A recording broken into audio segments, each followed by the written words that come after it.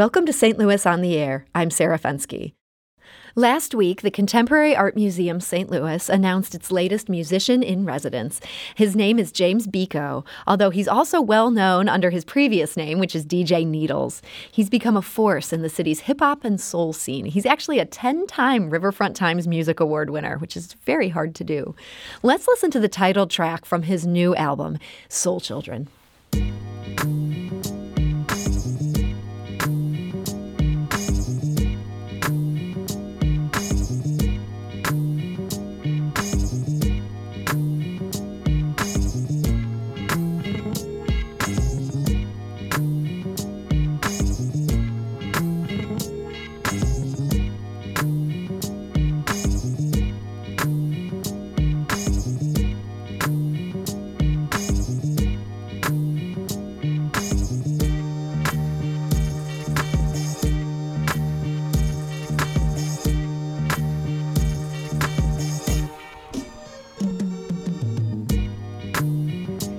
And that is Soul Children from the album of the same name by DJ James Biko. And joining us today to talk about his work and that exciting new residency is James Biko. So James, welcome to the show. Thank you. Thank you. So what does it mean to be in residency at a museum? I mean, do you get an office there? Not that I know of. I just get repeated dates. You know what I mean? So, and I'm looking forward to that. So how frequently will you perform during this month of residence? As far as I know, it's about 3 dates, 3 to 4 dates, I believe. And when do things kick off for that? This Friday, actually. Okay, so February later this 7th. week. Is Yep. that for First Friday, that Yes. event? Okay. Yes. And what will you be doing there?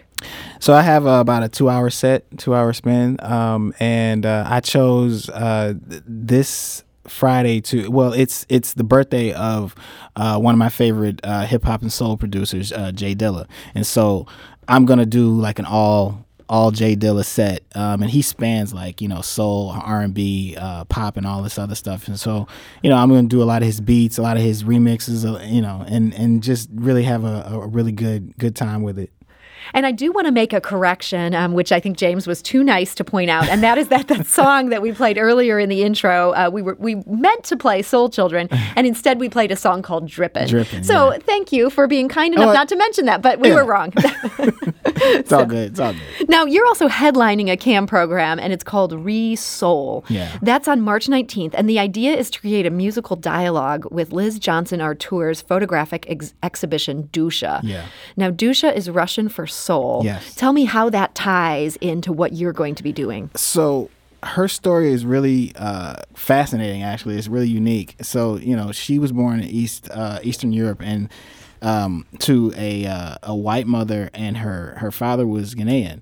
And so she grew up in Eastern Europe, and so she never really came into contact with any black people until I believe her and her family moved to Brooklyn in 1985. Eastern Europe is still quite homogenous, or was at that point. Right. Okay. Right. And so she like her work has been to kind of document the African diaspora, and so she takes photos and really kind of brings it all together, and the reason it kind of connects with what I'm doing, because my sets primarily are comprised of connecting the musical dots of the African diaspora. You know what I mean? Because I include musical genres from Black culture, including Afrobeat, Afro soul, house, Afro Latin, hip hop, R&B, and it all, it all connects in a real rhythmic way, and it's really great. And so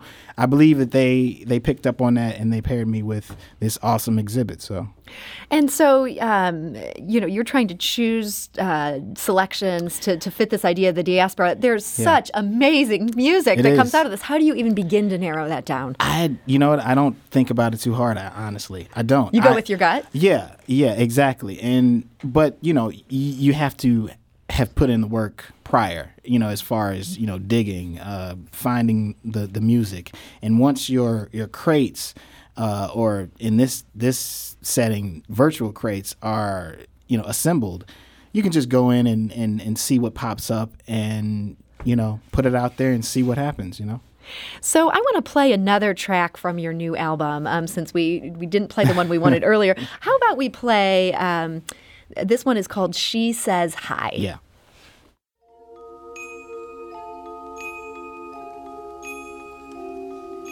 I wake up in the morning with my hair down in my eyes and she says hi.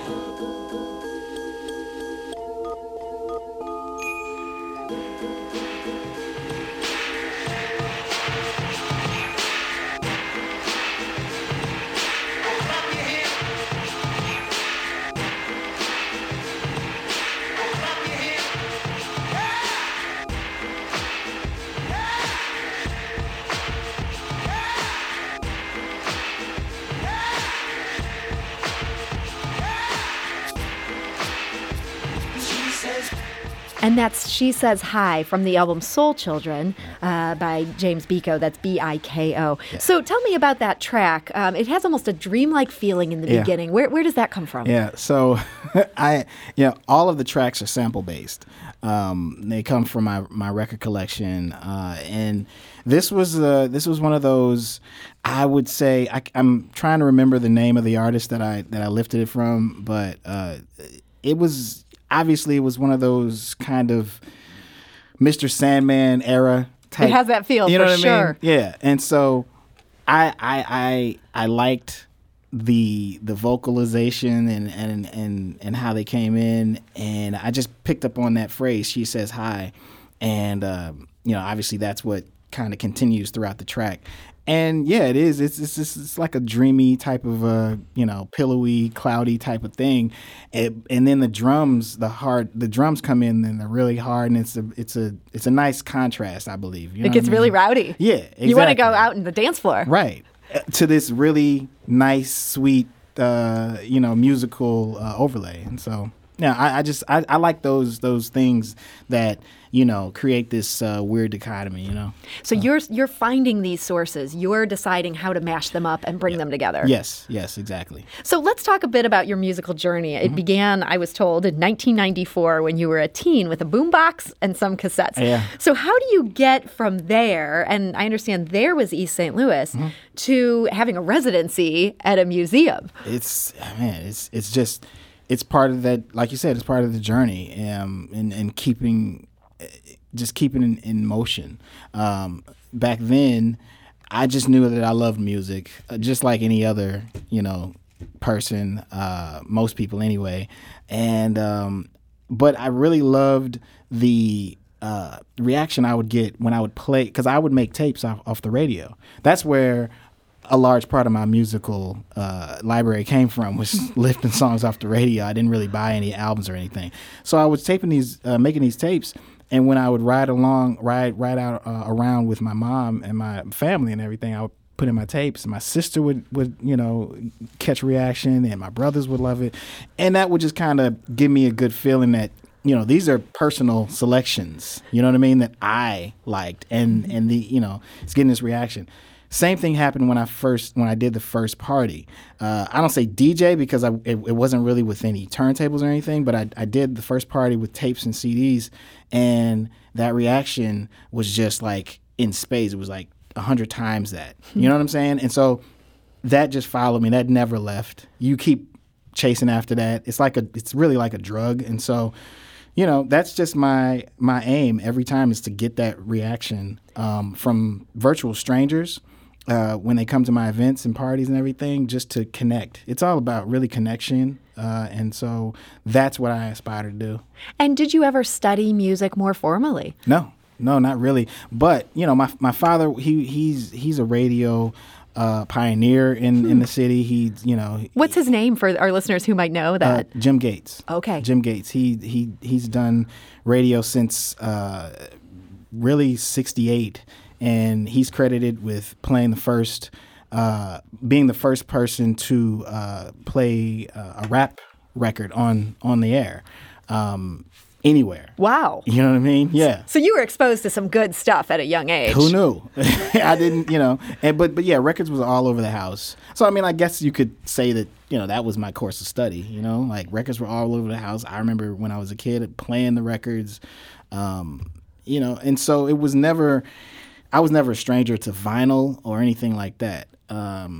It just came around late teens, early 20s that I would actually be the person to step behind the turntables and do parties. So we probably just have time for one more question here, but I am curious. You started out by, making these tapes off of what you heard on the radio. Yeah. Now that the traditional music radio industry has pretty much collapsed, where are you getting new sounds and new influences? I have to follow the technology. You know what I mean? I have to, and that's what I've done. I still listen to the radio from time to time. It's not the end-all, be-all anymore because there's just so many different outlets to get music. And so one of my main outlets is actually YouTube.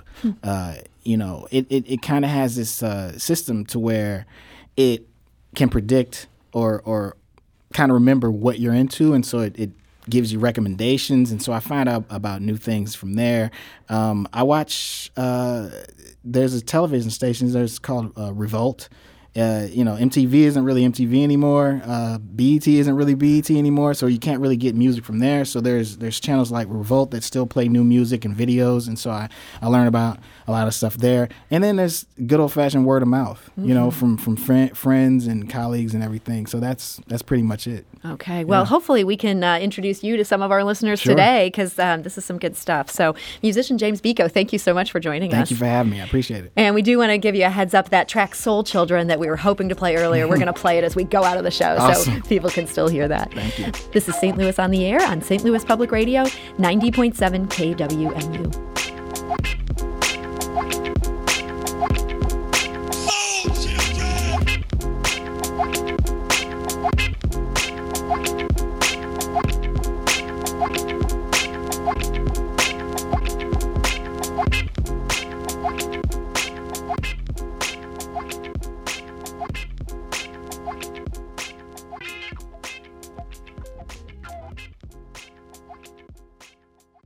Support comes from the Missouri Forest Products Association, providing more than 41,000 jobs in the production of wood pallets, railroad ties, white oak barrels, hardwood floors, and more.